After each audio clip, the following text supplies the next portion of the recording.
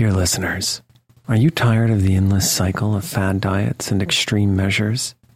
It's time to wake up to a better weight loss solution with Rowbody. As someone who's been through the ups and downs of weight loss, I know firsthand the challenge of trying to find what will stick. That's why if I qualified for Rowbody today, I'd jump at the chance for a scientifically backed program that supports long-term success. With Rowbody, you'll gain access to the most popular weight loss shots on the market, paired with personalized lifestyle changes. Over 200,000 people have already chosen Row to help them lose weight. Say goodbye to the roller coaster of weight loss dreams and hello to sustainable, real results with Rowbody. Go to row.co/snoozecast. Sign up today and you'll pay just $99 for your first month and $145 a month after that. Medication costs are separate. That's ro.co/snoozecast.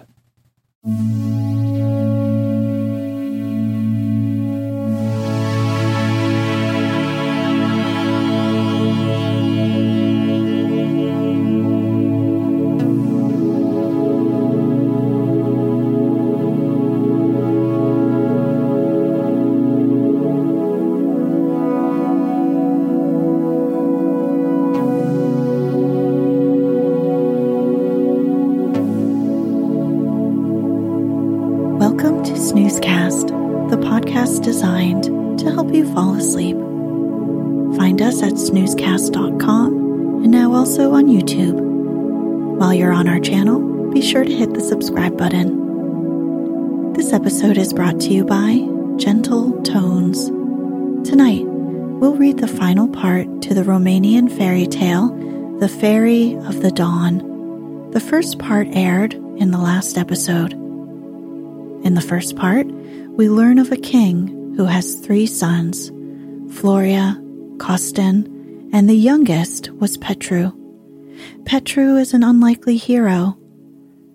Yet when his father asked for his help in seeking the spring of the Fairy of the Dawn, it is Petru that eventually sets out on the adventure. Luckily, Petru rides a valiant and wise horse that gives him excellent advice in dealing with the fairy world. He ends up battling dragons and goblins and making the kingdom a better place than he left it as he continues onward.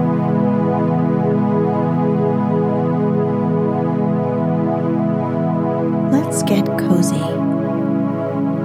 Close your eyes.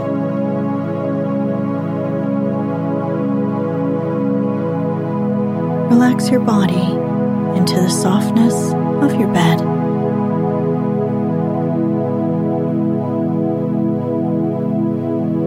Now, take a few deep breaths.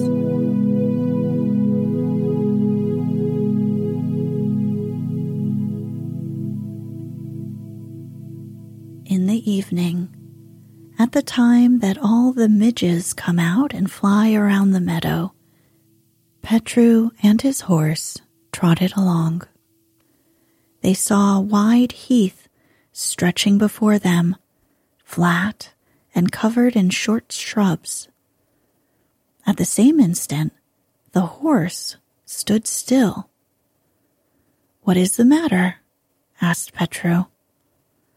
"We are going to enter the kingdom of the goddess Mercury, and the further we ride into it, the colder we shall get. But all along the road there are huge fires, and I dread lest you should stop and warm yourself at them." "And why should I not warm myself?" "Just take my word for it," replied the horse sadly. "Well, forward, then," cried Petru lightly, "and if I have to bear cold, I must bear it."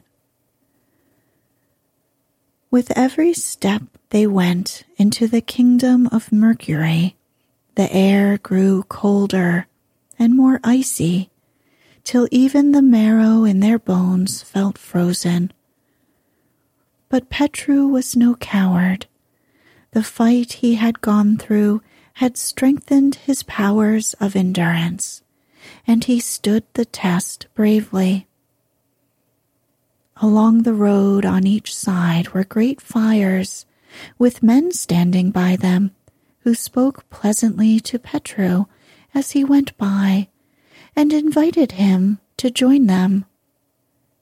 His breath froze in his mouth, but he took no notice, only bade his horse ride on the faster.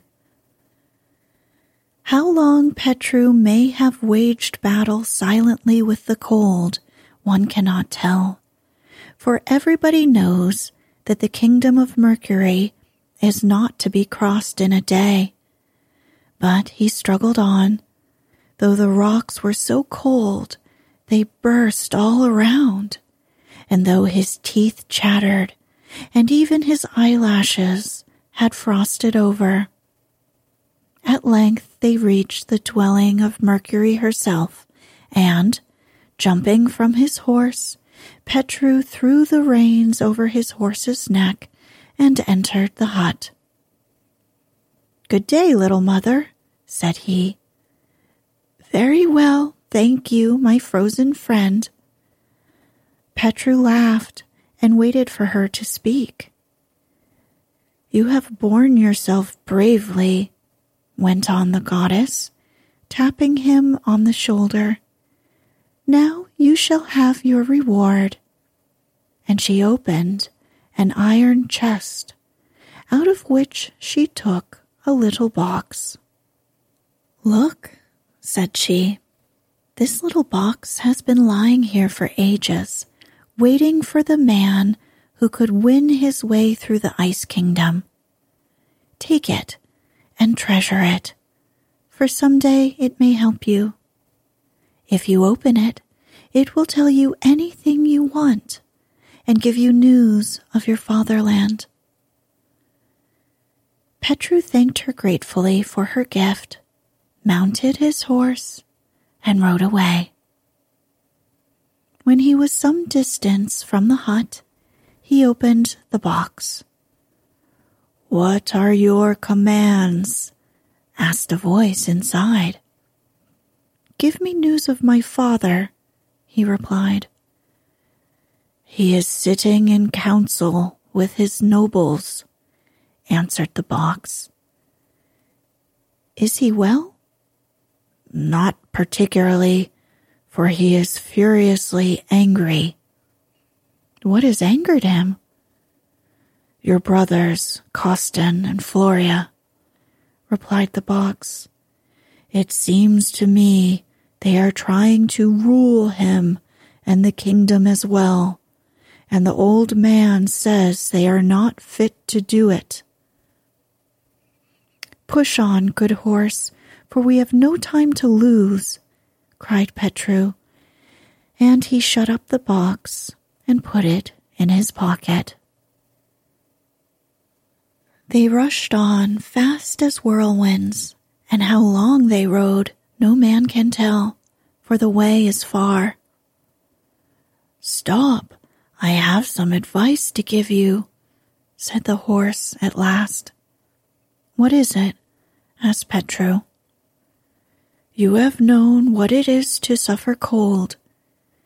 You will have to endure heat, such as you have never dreamed of. Be as brave now as you were then. Let no one tempt you to try to cool yourself, or evil will befall you." "4 words," answered Petru. "Do not worry yourself. If I have escaped without being frozen, there is no chance of my melting." "Why not? This is a heat that is only to be felt in the kingdom of the goddess of thunder." And it was hot. The very iron of the horse's shoes began to melt, but Petru gave no heed. The sweat ran down his face, but he dried it with his gauntlet. What heat could be he never knew before, and on the way, not a stone's throw from the road, lay the most delicious valleys, full of shady trees and bubbling streams. When Petru looked at them, his heart burned within him, and his mouth grew parched. And standing among the flowers were lovely maidens who called to him in soft voices, till he had to shut his eyes against their spells. "Come, my hero, come and rest," said they. Petru shook his head and said nothing, for he had lost the power of speech. Long he rode, how long none can tell. Suddenly the heat seemed to become less, and, in the distance, he saw a little hut on a hill. This was the dwelling of the goddess of thunder, and when he drew rein at her door, the goddess herself came out to meet him. She welcomed him and kindly invited him in, and bade him tell her all his adventures. So Petru told her all that had happened to him and why he was there, and then took farewell of her, as he had no time to lose. "For," he said, "who knows how far the Fairy of the Dawn may be?" "Stay for one moment, for I have a word of advice to give you. You are about to enter the kingdom of Venus. Go and tell her, as a message from me, that I hope she will not tempt you to delay. On your way back, come to me again, and I will give you something that may be of use to you." So Petru mounted his horse and had hardly ridden 3 steps when he found himself in a new country. Here it was neither hot nor cold, but the air was warm and soft like spring, though the way ran through a heath covered with sand and thistles. "What can that be?" asked Petru, when he saw a long, long way off, at the very end of the heath, something resembling a house. "That is the house of the goddess of Venus," replied the horse, "and if we ride hard, we may reach it before dark." And he darted off like an arrow, so that as twilight fell, they found themselves nearing the house. Petru's heart leaped at the sight, for all the way along he had been followed by a crowd of shadowy figures who danced about him from right to left and from back to front. "They won't hurt you," said the horse. "They are just the daughters of the whirlwind, amusing themselves while they are waiting for the ogre of the moon." Then he stopped in front of the house, and Petru jumped off and went to the door. "Do not be in such a hurry," cried the horse. "There are several things I must tell you first. You cannot enter the house of the goddess Venus like that. She is always watched and guarded by the whirlwind." "What am I to do then?" "Take the copper wreath and go with it to that little hill over there. When you reach it, say to yourself, 'Were there ever such lovely maidens, such angels, such fairy souls?'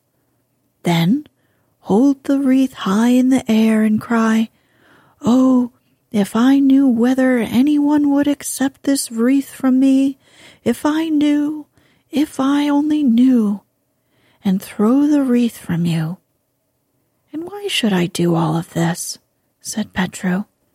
"Ask no questions, but go and do it," replied the horse.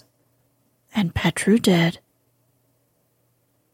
Scarcely had he flung away the copper wreath than the whirlwind flung himself upon it and tore it in pieces. Then Petru turned once more to the horse.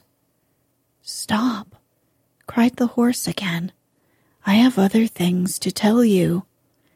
Take the silver wreath and knock at the windows of the goddess Venus. When she says, "Who is there?" answer that you have come on foot and lost your way on the heath. She will then tell you to go your way back again, but take care not to stir from the spot. Instead, be sure you say to her, "No, indeed I shall do nothing of the sort, as from my childhood I have heard stories of the beauty of the goddess Venus, and it was not for nothing that I had shoes made of leather with soles of steel, and have traveled for 9 years and 9 months, and have won in battle with silver wreath, which I hope you may allow me to give you, and have done and suffered everything to be where I am now. This is what you must say. What happens after is your affair." Petru asked no more, but went towards the house. By the time it was pitch dark, and there was only the ray of light that streamed through the windows to guide him, and at the sound of his footsteps, 2 dogs began to bark. "Who is making my dogs bark? Is he tired of life?" asked the goddess Venus. "It is I, O goddess," replied Petru, rather timidly. "I have lost my way on the heath, and do not know where I am to sleep this night." "Where did you leave your horse?" asked the goddess sharply. Petru did not answer. He was not sure if he was to lie, or whether he had better tell the truth. "Go away, my son. There is no place for you here," replied she, drawing back from the window. Then Petru repeated hastily what the horse had told him to say, and no sooner had he done so than the goddess opened the window, and in gentle tones she asked him, "Let me see this wreath, my son," and Petru held it out to her.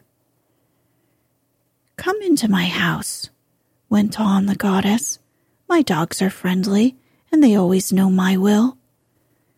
And so they did, for as the young man passed, they wagged their tails to him. "Good evening," said Petru as he entered the house, and, seating himself near the fire, listened comfortably to whatever the goddess might choose to talk about, which was for the most part the wickedness of men, with whom she was evidently angry. But Petru agreed with her in everything, as he had been taught that was only polite. But was anybody ever so old as she? The goddess had so many wrinkles, you could never count them all. But Venus was joyful in her heart. "Nothing was that is, and the world was not a world when I was born," said she. "When I grew up and the world came into being, everyone thought I was the most beautiful girl that ever was seen, though many hated me for it. But every 100 years there came a wrinkle on my face, and now I am old." Then she went on to tell Petru that she was the daughter of an emperor, and their nearest neighbor was the fairy of the dawn, with whom she had had a quarrel. Petru did not know what to do. He listened in silence for the most part, but now and then he would say, Yes, you must have been badly treated. Just for politeness' sake, what more could he do?"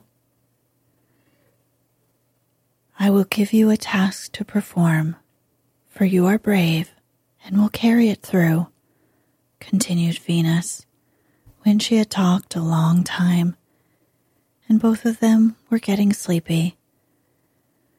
"Close to the fairy's house is a well, and whoever drinks from it will blossom again like a rose. Bring me a flagon of it, and I will do anything to prove my gratitude. It's not easy. No one knows that better than I do. The kingdom is guarded on every side by wild beasts and dragons. But I will tell you more about that. And I also have something to give you."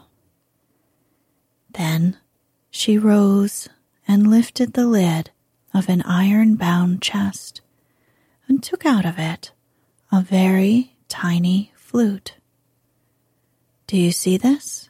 she asked. "An old man gave it to me when I was young. Whoever listens to this flute goes to sleep, and nothing can wake him. Take it and play on it as long as you remain in the kingdom of the Fairy of the Dawn, and you will be safe." At this, Petru told her that he had another task to fulfill at the well of the Fairy of the Dawn, and Venus was still better pleased when she heard this tale from him. So Petru bade her good night, put the flute in its case, and laid himself down in the lowest chamber to sleep. Before the dawn he was awake again, and his first care was to give to each of his horses as much corn as they could eat, and then to lead them to the well to water. Then he dressed himself and made ready to start. "Stop," cried Venus from her window. "I have still a piece of advice to give you. Leave one of your horses here, and only take 3. Ride slowly till you get to the fairy's kingdom, then dismount and go on foot. When you return, see that all your 3 horses remain on the road while you walk. But above all, beware never to look the Fairy of the Dawn in the face, for she has eyes that will bewitch you and glances that will befool you. She is more bizarre than anything you can imagine, with owl's eyes, foxy face, and cat's claws. Do you hear? Be sure you never look at her." Petru thanked her and managed to get off at last. Far, far away, where the heavens touch the earth, where the stars kiss the flowers, a soft red light was seen, such as the sky sometimes has in spring, only lovelier, more wonderful. That light was behind the palace of the Fairy of the Dawn, and it took Petru 2 days and nights through flowery meadows to reach it. And besides, it was neither hot nor cold, bright nor dark, but something of them all, and Petru did not find the way a step too long. After some time, Petru saw something white rise up out of the red of the sky, and when he drew nearer, he saw it was a castle, and so splendid that his eyes were dazzled when they looked at it. He did not know there was such a beautiful castle in the world. But no time was to be lost, so he shook himself, jumped down from his horse, and, leaving him on the dewy grass, began to play on his flute as he walked along. He had hardly gone many steps when he stumbled over a large giant who had been lulled to sleep by the music. This was one of the guards of the castle. As he lay there on his back, he seemed so big that in spite of Petru's haste, he stopped to measure him. The further went Petru, the more strange were the sights he saw. Lions, tigers, dragons with 7 heads, all stretched out in the sun, fast asleep. Petru ran through them like the wind. At last he came to a river, But let nobody think for a moment that this river was like our rivers. Instead of water, there flowed milk, and the bottom was of precious stones and pearls, instead of sand and pebbles. And it ran, neither fast nor slow, but both fast and slow together. And the river flowed round the castle, and on its banks slept lions with iron teeth and claws, and beyond were gardens such as only the fairy of the dawn can have, and on the flowers slept a fairy. All this saw Petru from the other side. But how was he to get over the river? To be sure, there was a bridge, but even if it had not been guarded by sleeping lions, it was plainly not meant for man to walk on. Who could tell what it was made of? It looked like soft little woolly clouds. So he stood thinking what was to be done. For get across he must. After a while, he determined to take the risk and strode back to the sleeping giant. "Wake up, brave man," he cried, giving him a shake. The giant woke and stretched out his hand to pick up Petru, just as we should catch a fly. But Petru played on his flute, and the giant fell back again. Petru tried this 3 times, and when he was satisfied that the giant was really in his power, he took out a handkerchief, bound the 2 little fingers of the giant together, drew his sword, and cried for the 4th time, "Wake up, brave man!" When the giant saw the trick which had been played on him, he said to Petru, "Do you call this a fair fight? Fight according to rules, if you really are a hero." "I will by and by, but first I want to ask you a question. Will you swear that you will carry me over the river if I fight honorably with you?" And the giant swore. When his hands were freed, the giant flung himself upon Petru, hoping to crush him by his weight. But he had met his match. It was not yesterday, nor the day before, that Petru had fought his first battle, and he bore himself bravely. For 3 days and 3 nights the battle raged, but finally Petru had the upper hand. "Let me go, let me go," shrieked the giant. "I own that I am beaten." "Will you take me over the river?" asked Petru. "I will," gasped the giant. "Very well," said Petru, and he bound the giant's left hand to his right foot, tied 1 handkerchief round his mouth to prevent him crying out, and another round his eyes, and led him to the river. Once they had reached the bank, he stretched 1 leg over to the other side, and, catching up Petru in the palm of his hand, set him down on the further shore. "That is all right," said Petru. Then he played a few notes on his flute, and the giant went to sleep again. Even the fairies who had been bathing a little lower down heard the music and fell asleep among the flowers on the bank. Petru saw them as he passed and thought, "If they are so beautiful, why should the fairy of the dawn be so ugly?" But he dared not linger and pushed on. And now he was in the wonderful gardens, which seemed more wonderful still than they had done from afar. But Petru could see no faded flowers, nor any birds, as he hastened through them to the castle. No one was there to bar his way, for all were asleep. Even the leaves had ceased to move. He passed through the courtyard and entered the castle itself.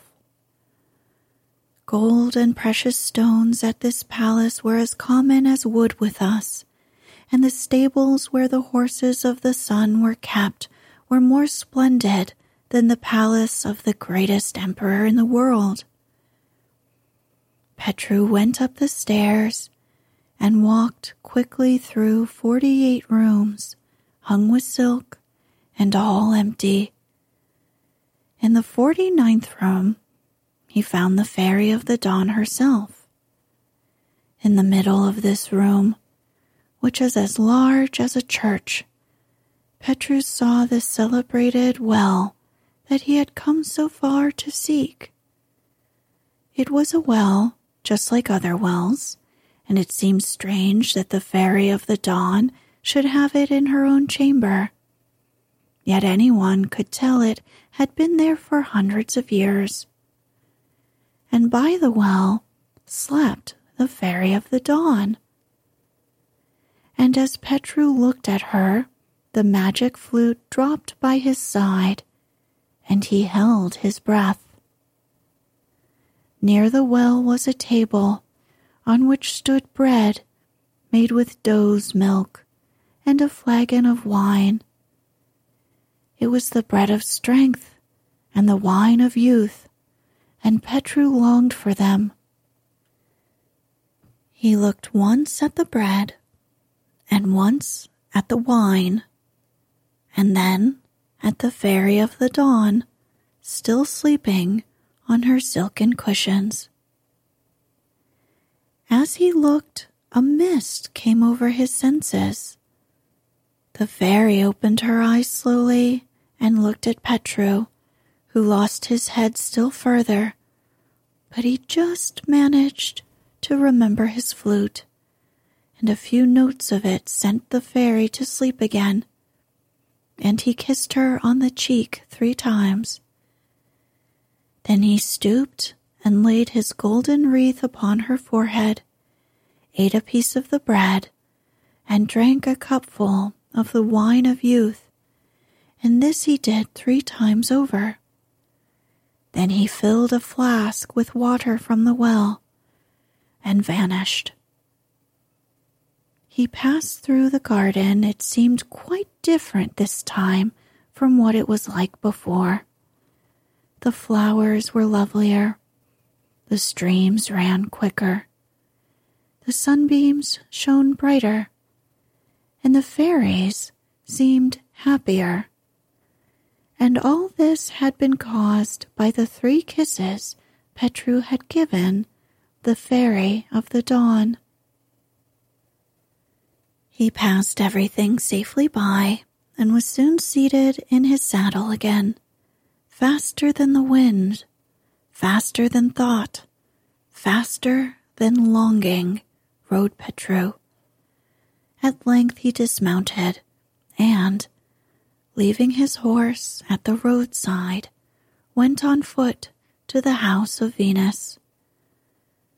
The goddess Venus knew that he was coming, and went to meet him, bearing with her white bread and red wine.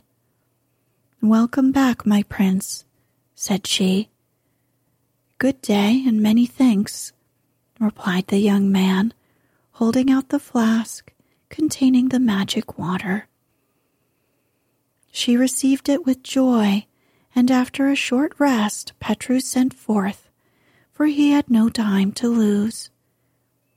He stopped a few minutes, as he had promised, with the goddess of thunder, and was taking a hasty farewell of her when she called him back. "Stay, I have a warning to give you," said she. "Beware of your life. Make friends with no man. Do not ride fast, or let the water go out of your hand. Believe no one, and flee flattering tongues. Go and take care, for the way is long, and you hold something very precious. I will give you this cloth to help you. It is not much to look at, but it is enchanted, and whoever carries it will never be struck by lightning, pierced by a lance, or smitten with a sword, and the arrows will glance off his body." Petru thanked her and rode off. Taking out his treasure box, he inquired how matters were going at home. "Not well, I'm afraid," it said.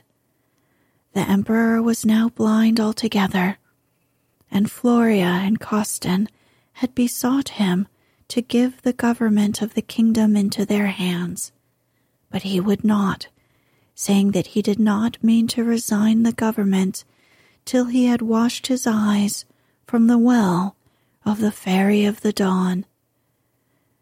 Then the brothers had gone to consult old Bersha, who told them that Petru was already on his way home bearing the water. They had set out to meet him and would try to take the magic water from him and then claim as their reward the government of the empire. "You are lying," cried Petru angrily, throwing the box on the ground, where it broke into 1,000 pieces. It was not long before he began to catch glimpses of his native land, and he drew rein near a bridge, the better to look at it. He was still gazing when he heard a sound in the distance, as if someone was calling his name. "You, Petru," it said.